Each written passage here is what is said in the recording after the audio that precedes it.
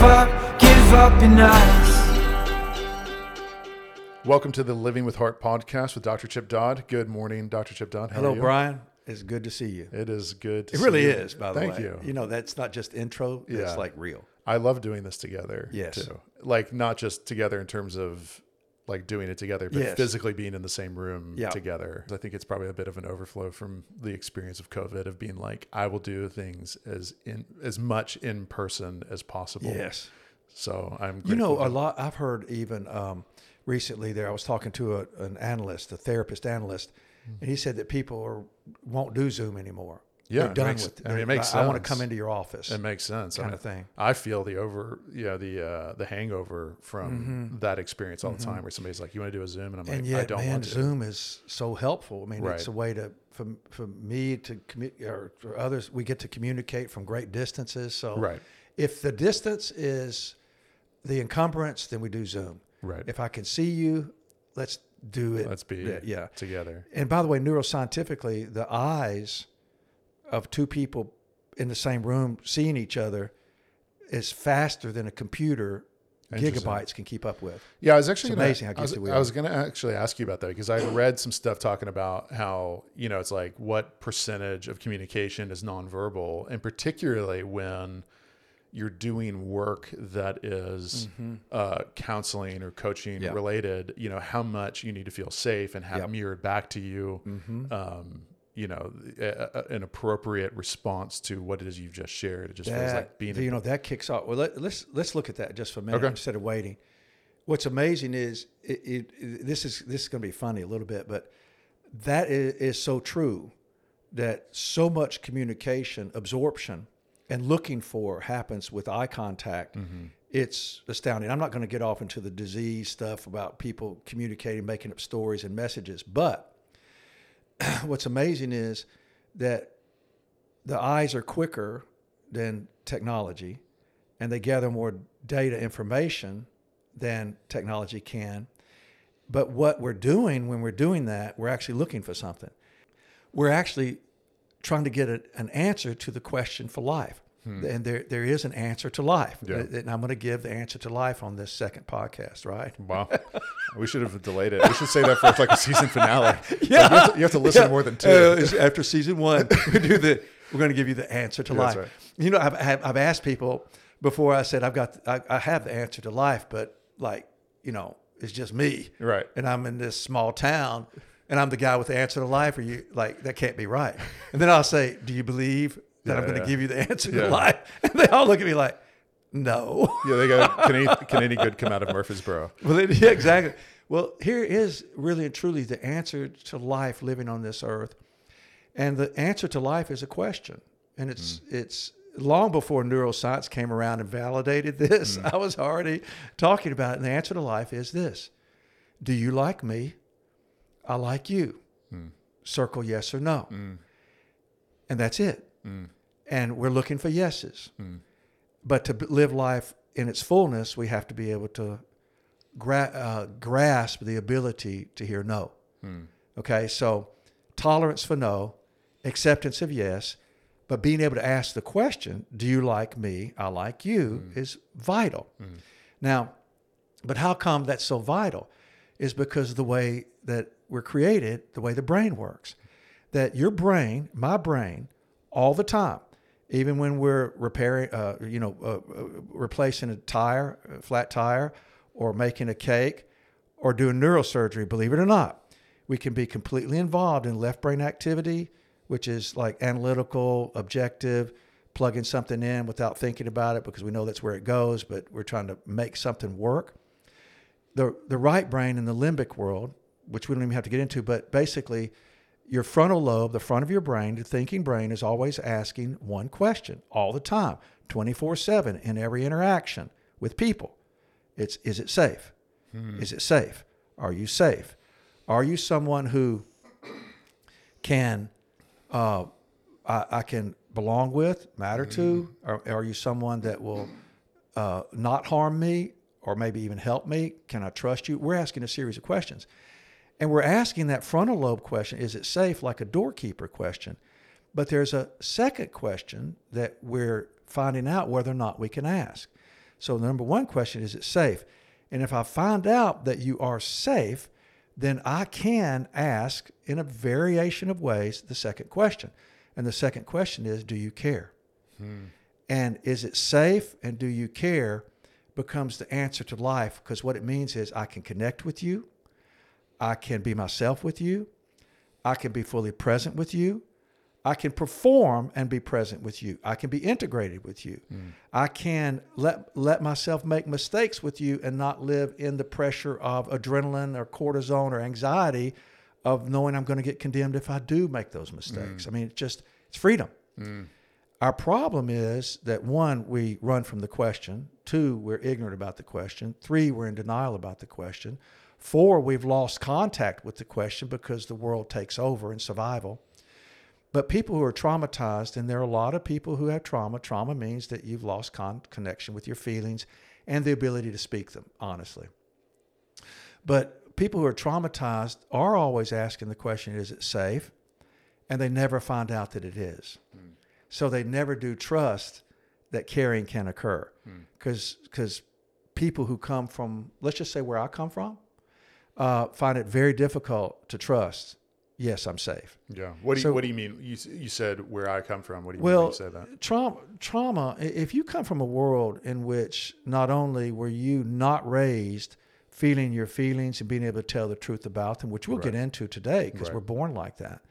But if you're raised in a world where people didn't do feelings and it wasn't safe to have them, it wasn't safe to be normal, and if you have the complications of the damage that people around you are doing to themselves by not feeling, then you're growing up in an addictive environment, or we'll just call it addiction, the things we do to run away from how we feel, which how I grew up. My first 20-something years were growing up in an environment that was destructive around feelings, and then feelings were not even a thing we did. It was unsafe. So if you grow up in that kind of place, then what happens is that you are always checking, is it safe? And every relationship is one you're testing all the time rather than resting in. Testing rather than resting.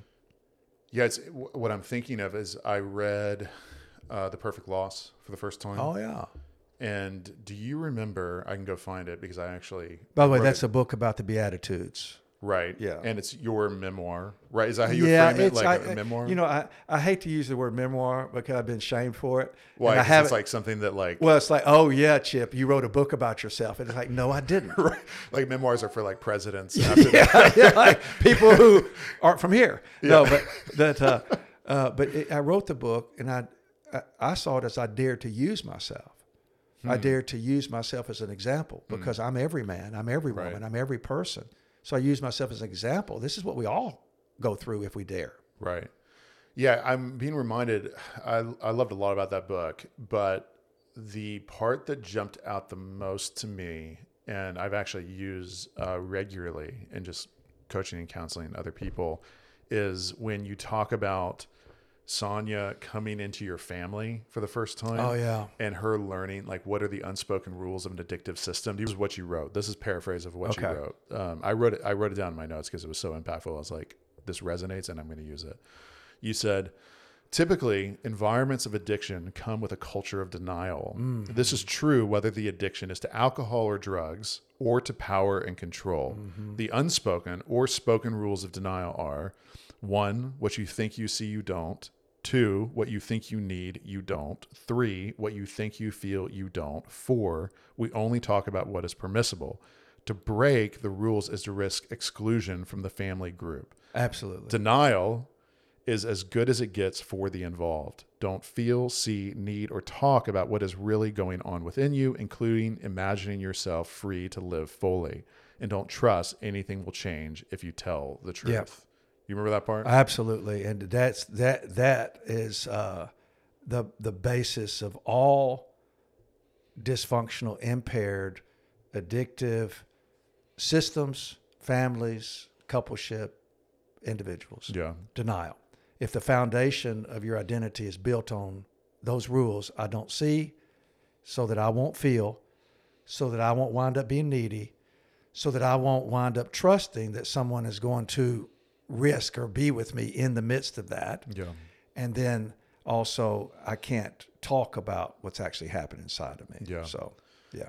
I feel like later we're going to spend a lot of time, the framework we gave in the first episode is we're going to talk about over some indefinite period of time how we were made. Then we're going to talk about what went wrong, which is kind of some of what we're talking about now. And we'll talk about how do we get better and how do we struggle towards health until we there die. is a thing called redemption. There is a thing called restoration. These are real things, recreation, recovery. Yeah. Because that's exactly what happened in my own family of origin. There was a breaking point. And the recovery began. My father got into treatment, and which is his story is out there everywhere. It's old now, but of course, but he got into recovery. We're all in our 20s, so it was too late, not too late. Yeah. What do you mean by that? Well, I mean we were already grown, but see, redemption, restoration, recovery, recreation can occur at any time, as long as there's breath, there's hope. And all the way until our last days, we all have an opportunity to answer God's first question, which is, where are you? Yeah. And that's what we're looking for with each other and with God, is that, are you here? Where we started out the podcast this just a little while ago, we started out with the answer to life is a question. Am I safe with you? And can you care about me? And if I am, I will be able to offer the same thing. Which starts out as, it's a child question of someone who has power in front of me or in my life. And that's also, the child question puts us in a place of vulnerability. It's like, am I safe with you and can you care? If I find out you can, then I can be with you and you with me. Because this is not what my degree is in.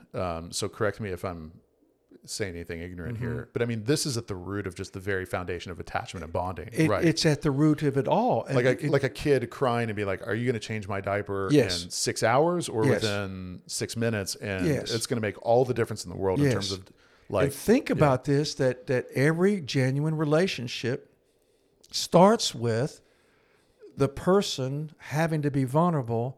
So the person outside of me has more power if I'm going to be vulnerable than me. Like I look at you and I say, Brian, am I safe with you? And then I say, if I'm safe, can you care about me? I just gave you power. And I'm vulnerable, but I'm in need. And you can say no to me and I'm going to feel hurt or I'm going to feel sad or I'm going to feel scared.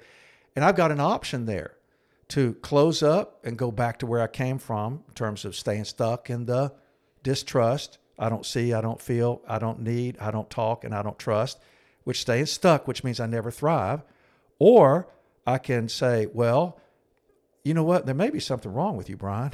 Yeah. If you don't like me. Right. Or there's something blocking you from being able to be vulnerable. Yeah. Or you and I can't be in a relationship. See, we don't have to be in relationships that are sick, but we're so used to relationships that are sick that we don't really know an alternative. I feel like, let's take a couple steps back. Yeah. Because we just got right into it. And it's funny because a it was ton of stuff. Yeah. I feel like I could ask a few dozen questions about so much you said. I think that began by saying, I'm just glad we're in the same room together, especially because we got 8 inches of snow. Yes. And you are safe and you do care. I've witnessed it. And so that when you and I sit down in here together, and I'm believing you experience the same with me, for the most part. Hopefully. Yeah, no, absolutely. Yeah. And it's an old man, young man situation here too.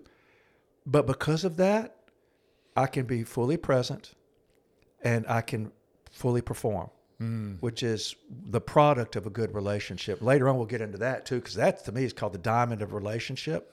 Phenomenal stuff. Well, it's interesting you're talking about that, because what's flashing back in my mind is when we were, you rewind back to June, and my wife and I had this sense of calling of like, we should go live somewhere else. We're not exactly sure where. The way I've explained it to people is, it's like when God tells Israel and Egypt, like, pack up your things and go. And they're like, where are we going? And he's like, just pack up your things and go. Like, go over to the river, which is strategically not, the most, brilliant plan. It seems like it's not particularly intuitive. Just like we packed up our minivan and we load up our 4 kids, and it's like, we're just going to drive, and I'll work from the road, and we'll show our kids, you know, an unhealthy amount of shows so that we can just have hours and hours of talking and getting vision. And, you know, we explored a few different cities that we were possibly going to live in, but one of them was Nashville, with the hope that we would be close to you. But I still remember being scared to even text you like, hey, we're coming through, because that was an expression of vulnerability. And I think what I was really scared of is like, well, what if he doesn't respond?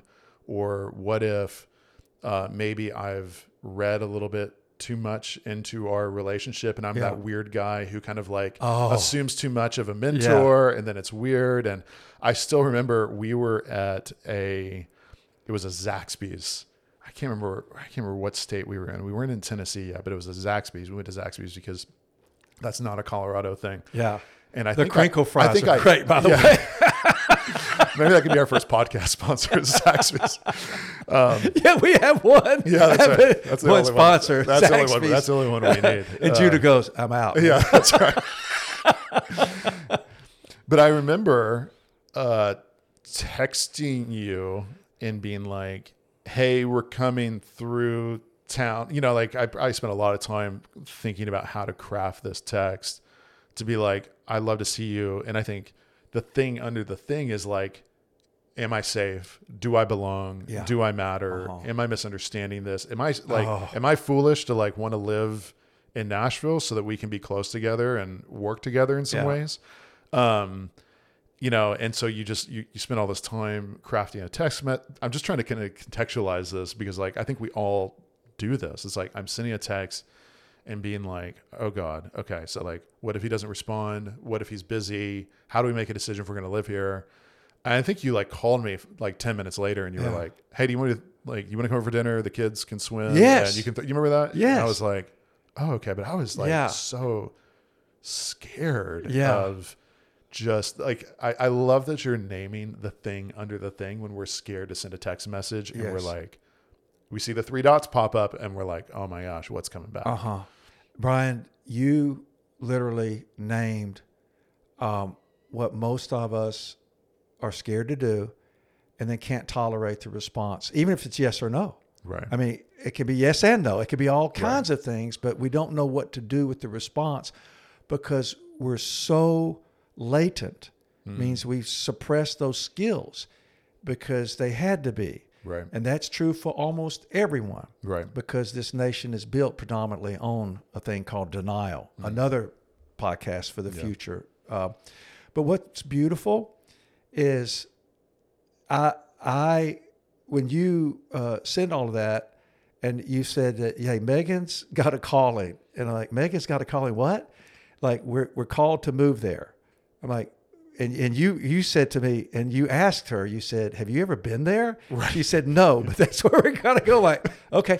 And you had been put in a position of being able to work remotely. Right. Which is amazing. Right. And the work you're doing now is really easily coordinated with what you're doing right now. You're doing your job right now while you and I are doing a podcast. Yeah. Because it's spreading the word on what your work. Yeah. Okay.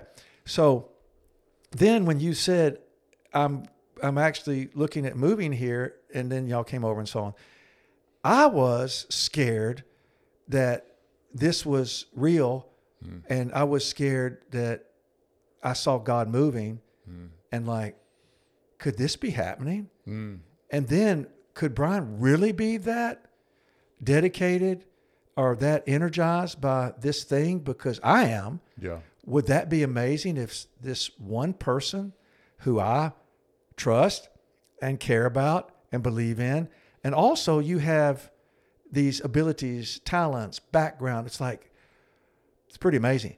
So that's number one. So I was scared of failing you. And then you brought an energy to me that I had, I would not say given up on, but had declined. Yeah. And so you brought a reminder of hope, which was fabulous. So that's number one. Number two is, this is two men talking. Okay. I mean, it's two men talking at this level of intimacy, which is intimacy. And unless men can do that, they never become powerful because we never join a fellowship of trust, of knowing with words and action that you've said before, you've got my six. Right. And it's the most difficult thing. I remember a friend of mine, we were meeting, we formed a small group, and I remember going up on his back porch. We were meeting every Thursday kind of thing. And I remember I would love to go early because we could hang out a little bit before a couple of other guys came up. And I remember saying to him, I said, hey man, are you like, is this real? Right. And I remember I'm the therapist guy, I'm the feelings guy. I've written the books. I mean, this is not a long time ago. This is of recent time. Right. And I say, look, I need to know, is this real? Like, you're not telling your wife before you come out on the porch, screen porch, dude, I'll get rid of him. Listen, he's here early again. Yeah. What are we going to do? Feed him supper? He's like a mutt dog that came up and won't leave. I mean, I've got all that shame going at me. You're like, am I that guy? Am I that guy? Yeah, as soon as... I literally said that to him. Am I that guy? Yeah. And then I said, well, we know so-and-so's that guy. That scares me all the time too. That feeling of, like when I leave, are you telling your wife afterwards, oh my God, I thought he would never go. He's never going to go. Yeah. Yeah. And so, you know what? We do need to be that guy. What do you mean? Who can be courageous enough to form fellowship. And we don't need to be that guy who can't tolerate no. We've got to have the strength of no and the courage to accept yes.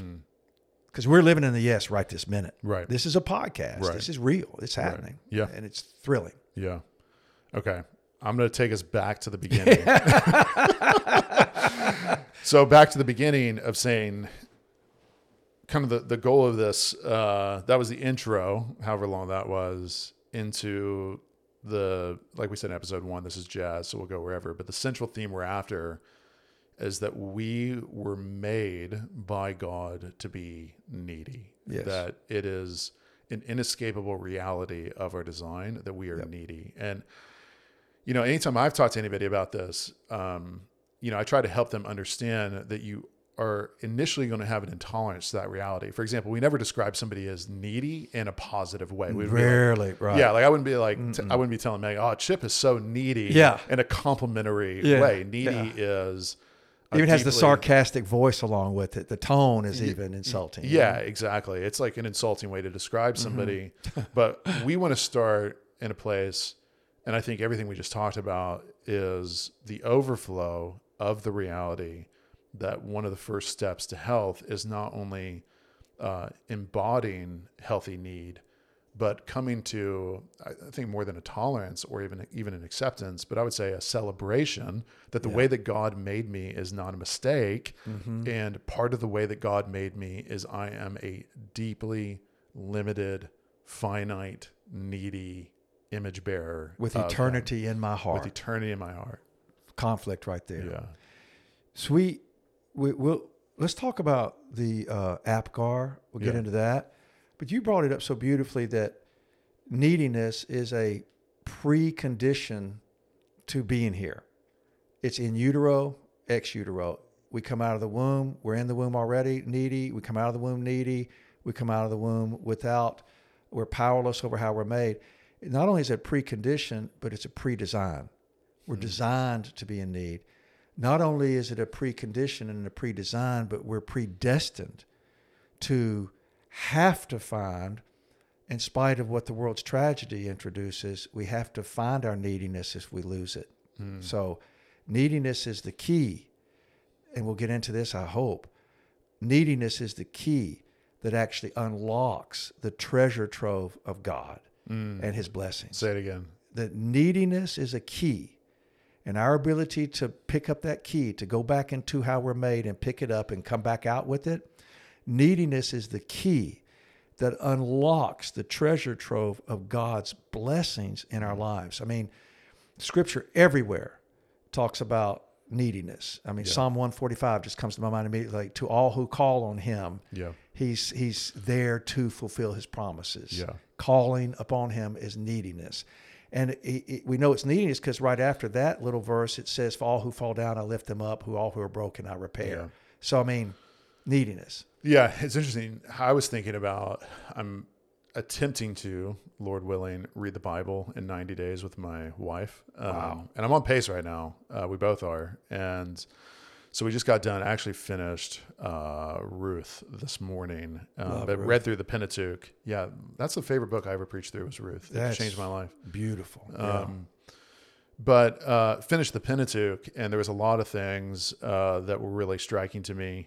Pentateuch just being the first 5 books of the Bible, of just the repeated theme of God trying to remind Israel who he defines as being people who wrestle or strive or struggle with him, which is already a reflection of neediness. Yeah.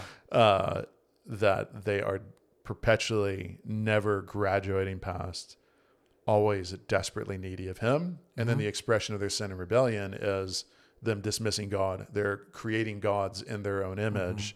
They're them basically, going to this place of self-sufficiency and independence, and we can take care of ourselves, them experiencing the dire consequences of that, them crying out again. I've noticed the repetition of that language, the crying out, the crying out, the crying out, God hearing, rescuing. And basically the Old Testament is that about 10,000 times in 10,000 different ways. And even connecting where we started, that God's calling us out of denial.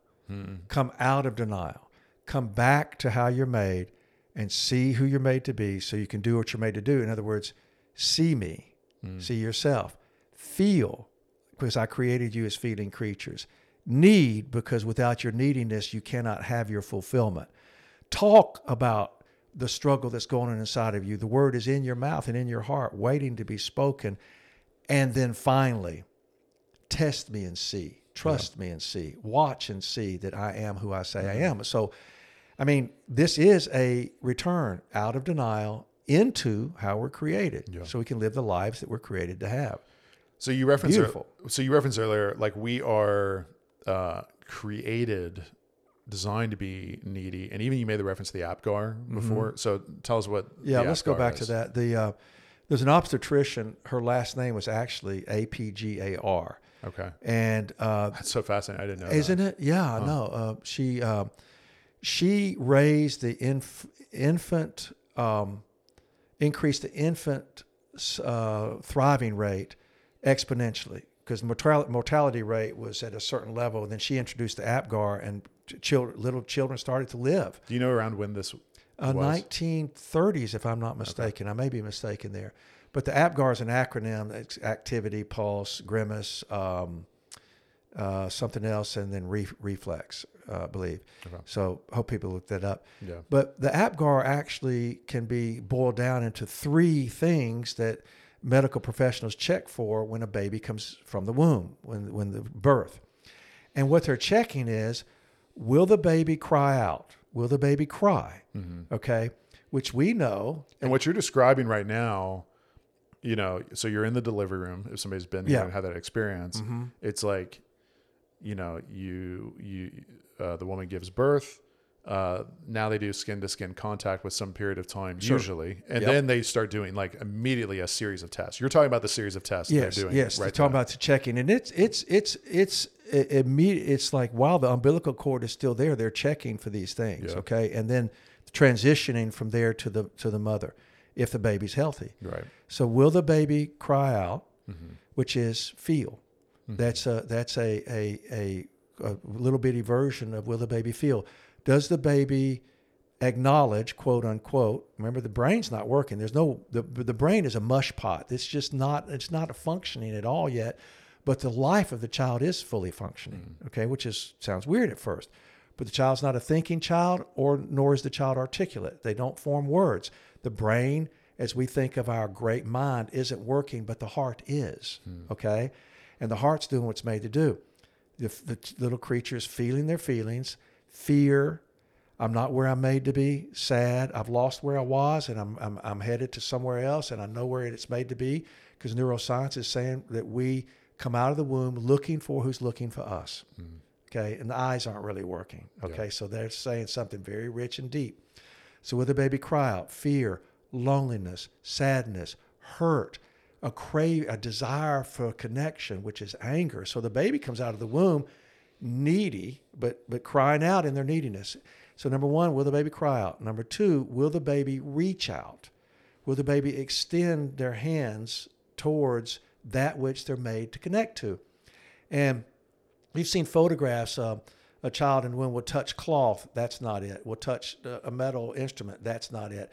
But then will touch the skin of a skin, the skin of their skin. They will connect, and they go, there it is. And is even able to, as far as I understand, differentiate not just skin to skin, but mom's skin from the doctor's skin. And believe it or not, it's a caregiver's skin that's experiencing oxytocin, which we won't get into today, but it's a bonding chemical produced not as the thing that makes us connect, but as an expression of our craving to connect, which may not make much sense because the craving comes before the biochemistry. Okay, hold on. That our hearts are bigger than our biochemistry. Okay. Which may not make much sense right now, but I'm saying the heart is this emotional, spiritual expression of everything we're in pursuit of, and biochemistry and physical bodies, our neurochemistry supports how we're made. It doesn't make us how we're made. I want all of our audience to grasp that it's not the body making us do stuff. The body carries the invisible, emotional, spiritual material that pushes us towards what we're made to have. Yeah. I'm saying the heart takes precedence over everything, including the body.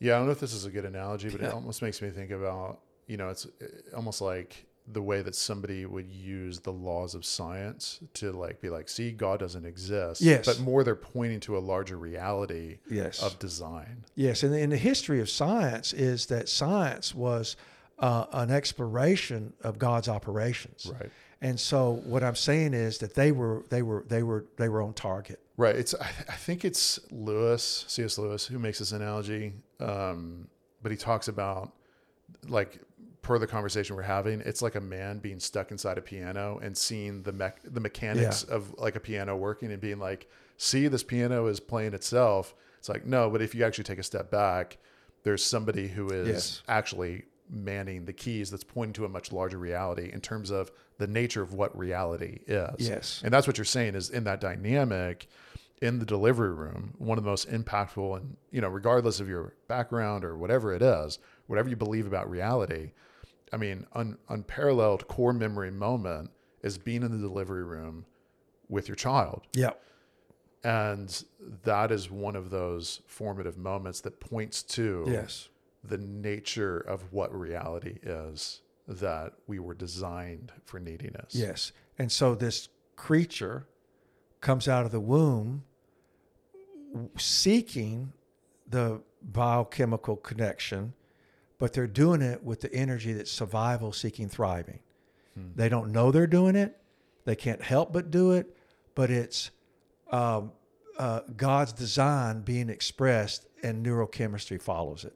And the use of neurochemistry is what expresses the design of God. Yeah. Okay, so this baby cries out, feelings, reaches out, needs. The need to connect, the need to belong, the need to matter, the need for trust, the need for security, the need for a relationship which makes me thrive, which gives me security. I'm safe and I'm cared about. So will the baby reach out? And then will the baby crave? And see, the baby will connect with the skin of the caregiver, usually the mother, before they will ever seek the biological food. They don't come out of the womb seeking milk. They come out of the womb seeking the sustenance of emotional and spiritual connection to the being of another person. You and I are created as emotional and spiritual creatures, created to seek life to the full. And life to the full occurs through our ability to be in relationship fully with ourselves, knowing our own cry out, our reach out, and our craving, with others who are likewise able to do the same, and with the God who desires our good. Yeah. And so that creates an integrated being who's able to connect with themselves, others, and God. That's the full life. And so you're born feeling, you're born needing, and you're born craving. And, when the little infant connects with the caregiver, what happens is a whole series of physiological things begin to occur. The breathing rate settles, the heartbeat becomes normalized, skin tone blood flow begins to connect, little sparkles start to go up into the brain to kind of like sort of turn that on. An infant is a plug looking for an outlet. Neediness is the key that unlocks the treasure trove of how we're made. And I know that one of your passions with that is, we tend to, even if we affirm that reality conceptually, or even if science kind of affirms it biologically, culturally, we tend to go to a place that maturity is moving beyond that. And what your passion is like, no, this is a glimpse into what the totality of your life is supposed to look like. I love you saying that. Maturity is integrating that, not growing beyond it. It's integrating it. That maturity is being able to allow your thinking to let you communicate wisely how you're made, to allow that inborn spiritual craving for connection to become an intimacy with God and others, to allow your behavior, the way you express yourself with action, to be integrated congruently with your thoughts, your spiritual life, your feelings. In other words, you can say what you mean and mean what you say. You can become a person that somebody can say, is it safe and do you care? And you can tell the truth. Like, even if it said, look, man, right now I don't trust you. And what you said about me hurt terribly. And I need to heal before we go on with this relationship. So, it's just truth telling. Right. So you see that the beginning, the feelings and the needs, the desire, the longings and the hope are all the foundation out of which everything else connects. So we're feeling creatures who think. We're not just thinking creatures who feel. So yes, integrate. Maturity is integrating. In other words, it would probably be a great way to wrap up, but when you grow up, Jesus said something very amazing. In Matthew 7:7, he's talking about trusting God and trusting love, in spite of what you've experienced in life from people who say they love and don't. But he said, basically the reason you don't receive is because you do not ask. Matthew 7:7, he says, ask and you shall receive. Promise. Seek and you will find. Promise. Knock and the door will be opened unto you. Promise. And what's amazing, Brian, if you can ask, it means you can articulate the feelings and needs and desires and longings of your heart. Okay. So asking is crying out. So that's a mature version of how you were born. So asking is a cry out. Seeking is a reach out. So as you mature, you become capable of seeking wisely that which you're made to have, and you can communicate it. And then knocking is asking someone to open a door inside the place is that which will meet my craving. So ask, seek, knock is parallel to cry out, reach out, and crave. So Jesus is basically saying, when you grow up, don't leave behind how you're made. Stay needy. Stay needy, my friend. Right.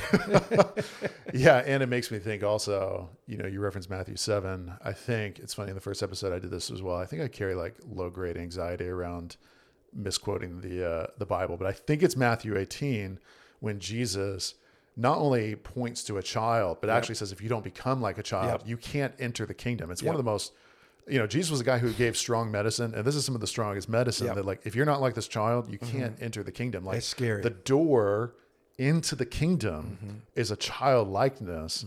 And it's interesting the way that we have inverted that reality to say, we mature past a childlikeness, and that's what health is.